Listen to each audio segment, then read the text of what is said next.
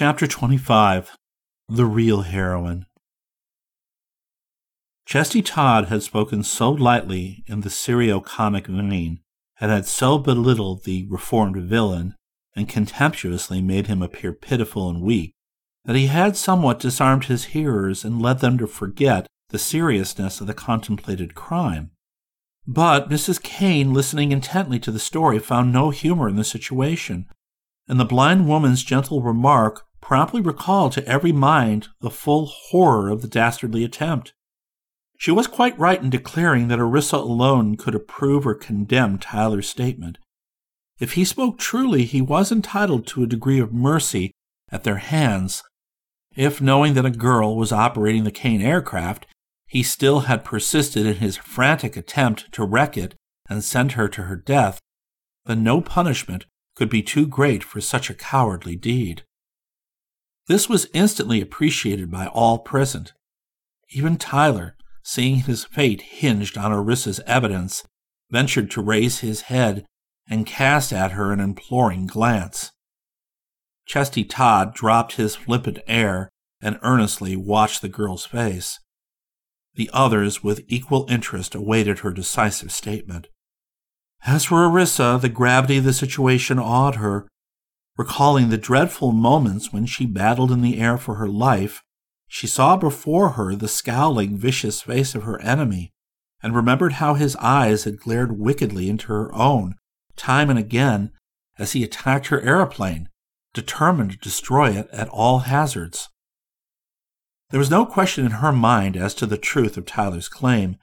She knew he had recognized her and still persisted in his purpose. She knew the accident to his machine was caused by his own carelessness and its faulty construction, and not by any desire of his to arrest its speed. Tyler had deliberately lied in order to condone his cowardly act, and she experienced a feeling of indignation that he should resort to such an infamous falsehood, knowing as he must that her evidence would render it impotent. Orissa contemplated her erstwhile assailant with reflective deliberation. She noted his miserable appearance, his abject manner, the moods of alternate despair and hope that crossed his withered features. An enemy so contemptible and mean was scarcely worthy of her vengeance. It seemed dreadful that such a despicable creature had been made in man's image. Could he possess a soul, she wondered? Could such own a conscience, or have any perception, however dim, of the brutal inhumanity of his offense? Being in man's image, he must have some such things. Perhaps in his nature was still some element of good, dormant and unrecognized as yet, which might develop in time and redeem him. To send him to prison, she reflected, would not be likely to correct the perversity of such a nature, while generous treatment and the forbearance of those he had wronged might tend to awaken in him remorse and a desire to retrieve his past. Without knowing it, the girl was arguing on the side of the world's most expert criminologists, who hold that to destroy an offender cannot benefit society so much as to redeem him. Whether Tyler's ultimate redemption was probable or not, Orissa did not care to assume the responsibility of crushing him in order to avenge the shameful attempt made in a moment of frenzy to destroy her life. While those assembled hung breathless upon her words, she said, with assumed composure, "The man knows better than I whether he speaks the truth. Could anyone be so utterly vile as to try to murder a girl who had never injured him? I don't think so. It's more reasonable to suppose that in his excitement he just forgot himself, his manhood and his sense of justice, and only at the last moment realized what he was doing. I believe I shall give him the benefit of the doubt and accept his statement," she finished simply.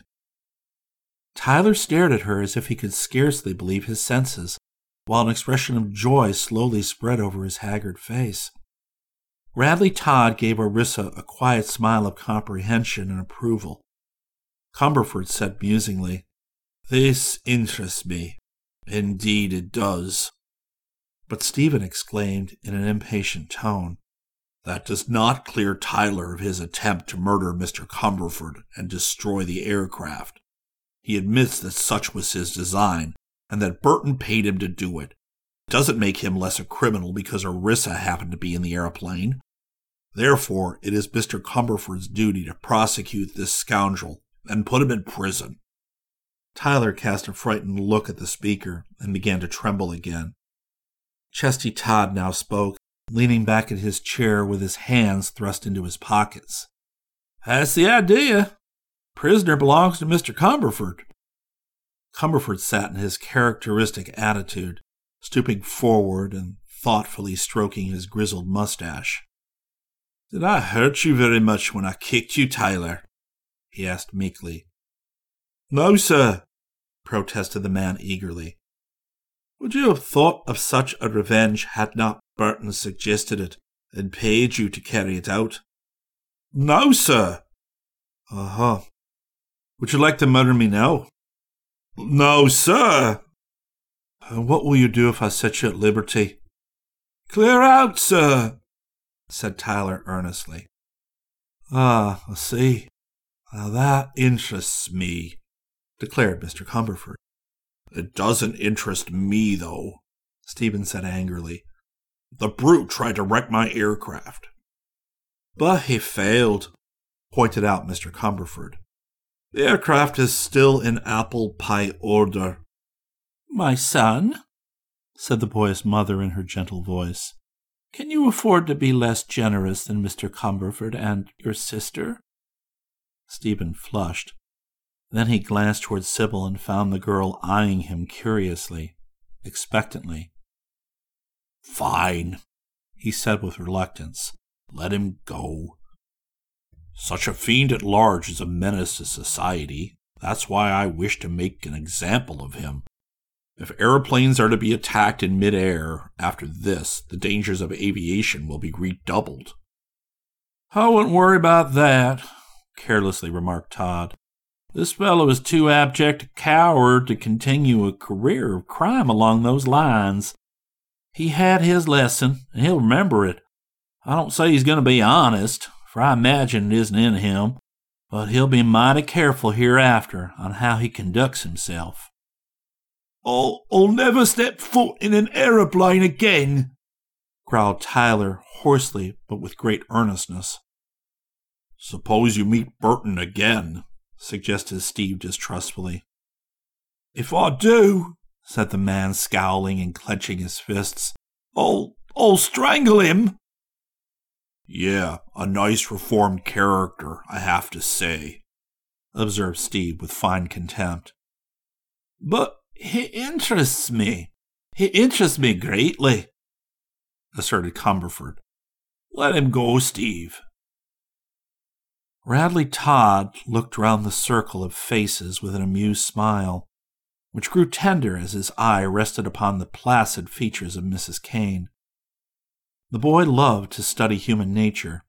It had possessed a fascination for him ever since he could remember, and here was a fertile field for observation. Reading accurately the desire of those assembled to be rid of the abhorrent creature he had brought before them, the young man slowly rose and opened the door. Tyler, he said, you saved your skin, not by your whining falsehoods and misrepresentation, but because these people are too noble to be revenged upon one so ignoble and degraded. But I'm not built that way myself. I'm longing to kick you till you can't stand, and there's a mighty power in my hamstrings, I assure you. I refrained just now because ladies are present, but if I ever set eyes on your carcass again, you'll think Cumberford's kick was a little love pat. Now get out. Tyler cringed, turned around without a word, and shuffled through the doorway. Orissa came forward and took the young fellow's hand in her own impulsively. Thank you ever so much, Mr. Todd, she said. He held the hand a moment and looked admiringly into her upturned face. It's me who should be thanking you, and I do, he answered reverently. I thank God today, as I've had the occasion to do before, for his noblest creation, the American girl. Good, cried Cumberford with approval. That interests me.